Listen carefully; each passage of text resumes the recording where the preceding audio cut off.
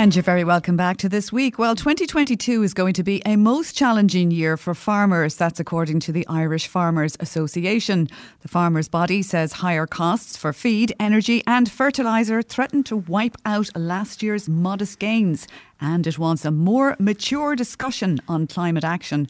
Well, to dig deeper into all of this, IFA President Tim Cullinan is in studio. Welcome. Good afternoon, Carol.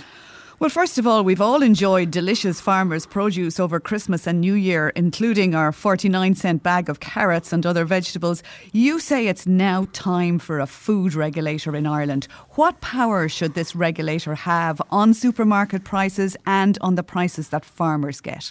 Absolutely, Carol. I'll come to that in a moment. But just to start off, Joe, I would like to say a special thank you to all our farmers that was able to continue during this another difficult year to produce our produce from the land. And I think it's very important as well that we acknowledge the work of everybody in the industry, factory workers and people working in supermarkets that have delivered the produce to our consumers. I just want to make that comment at the start. Okay, so what about that food regulator then? Absolutely. I've been saying this consistently for quite a while. In particular, if we look at the horticulture sector, fresh pork, liquid milk, all of those products are consistently being used by retailers as loss leaders to get people into their shops. And are they not taking the hit on that though? What they do is they up the price on other goods, dry goods, and keeping down the price paid to farmers. And if we look at it, you're right, there was a marginal increase in what farmers received for their produce during 2021, up approximately 14%, but our costs are up 15% and food prices are only up 1%.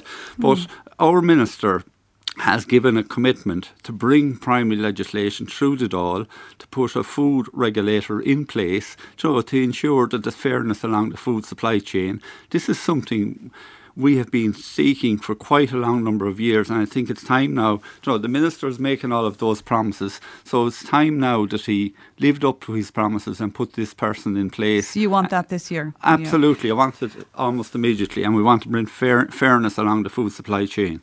Can I just ask you, why is organic farming in Ireland so far behind our European neighbours? Just 3% of our land under organic farming as opposed to about 20% on average in Europe. Doesn't it seem wrong that we're importing organic food when we could be producing it here?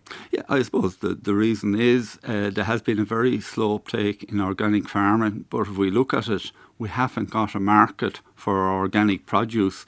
And, at the moment, for a farmer to produce conventional food or organic food, there's not enough of a price differential there to encourage a farmer to get into organic farming. So people won't pay for it, is what you're saying? Yeah, people won't pay for it, but there's not enough of a margin there. There's not enough of competition in the industry. There's not enough of processing produce from organic farms, so it is very difficult at the moment. And look, it's something some farmers are looking at, but I think it's something that is further down the road.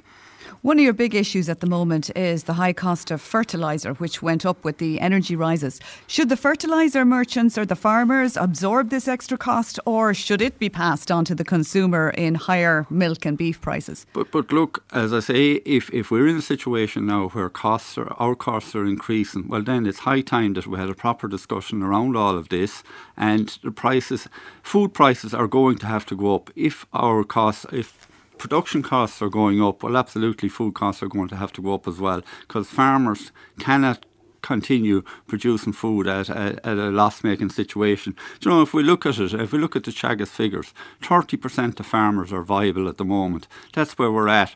So it's very, very important that farmers can get a proper return from the marketplace. And if we just look at recently again, our Cabinet and our Minister has signed off on the CAP plan. This is a plan that is going back to Brussels for approval in the new year.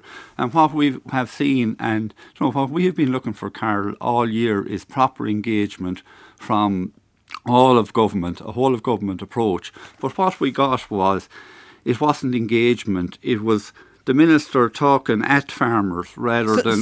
So just to cut across you there, when he visited 30 marts on a listening exercise this year, you're saying that farmers weren't allowed to speak? Exactly. What this was an exercise of the minister talking at farmers, not negotiating with farmers and having proper engagement.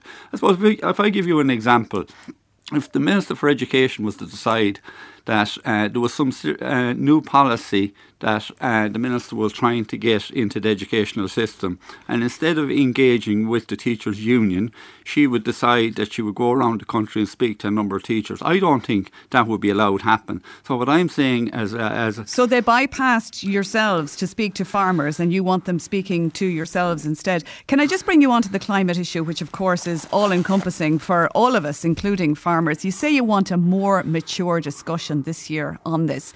Do you mean by that more supports for farmers who will have to reduce emissions and will have to have their farms audited?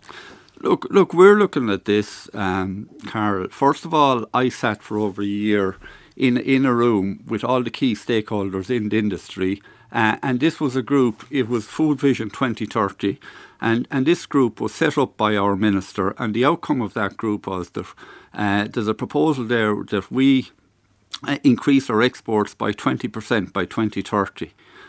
But also the key elements of what we were negotiating in there was obviously sustainability, and the three pillars of that stool is environmental, economic and social.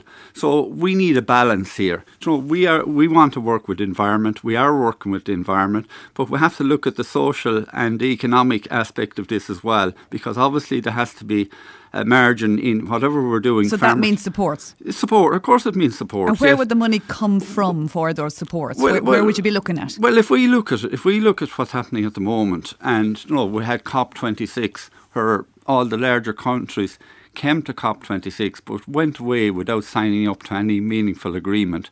Again, this weekend, I'm shocked to hear actually a report coming out from the EU Commission this weekend that they're asking each member state now that nuclear power and natural gas, they want to put a fig leaf over this now and say these are green energy proposals. Like, this is crazy stuff. So what I am saying is that we want a mature discussion, and if we look at it, there's an awful lot that we farmers can do. And we're hearing our minister and we're hearing the Green Party saying all of the time farmers can be part of the solution. We have a lot of What are you doing? What we're doing at the moment, obviously we're working very closely with Teagasc, with the MAC curve. We're reducing the amount of fertiliser going out on farms. Yet you're looking for a derogation again, or the government is a fifth derogation from an EU directive on fertiliser and slurry, the nitrogen derogation. We are, but we also want to move forward, and there's several other areas that we're looking at as well. Ourselves in IFA, we're actually involved in trying to establish a virtual power plant, which this means that farmers would put solar panels on their farms, and we could take a branch or a parish, and all the farmers could come together and be able to supply at any one time a quantitative amount of electricity into the national grid. But for this to happen, we need support from government. We need the infrastructure to be put in place to allow all that to happen. Okay. Also, with slurries or organic manure, we could develop a biomethane plant here in this country. If we look at it, Carl, we're importing €8 billion worth of energy into this country each year. Right, so you could make energy from the slurry is what you're saying, instead of spreading it on the land. Can I just ask you finally, you capped off last year of protests by bringing 100 tractors up to Merrion Square. Do you have any further days planned of protests? No, well, there's no protest planned at the moment, but in all of those protests, we had three protests up and down the country during the year. Rightly, as you say, we finished off in Dublin. But what we want is the serious issues coming down the track now. We want our government to engage with us as a organisation that is representing a vast amount of farmers up and down the country. And what I'm saying to our minister and our Taoiseach today is we need proper engagement around, because there's massive change coming here. We all accept there has to be change to work with the environment. We are up for this, we're willing to do it, but we need a whole of government approach here as well. Okay, thank you very much. Tim Cullinan, President of the IFA, for joining us live today.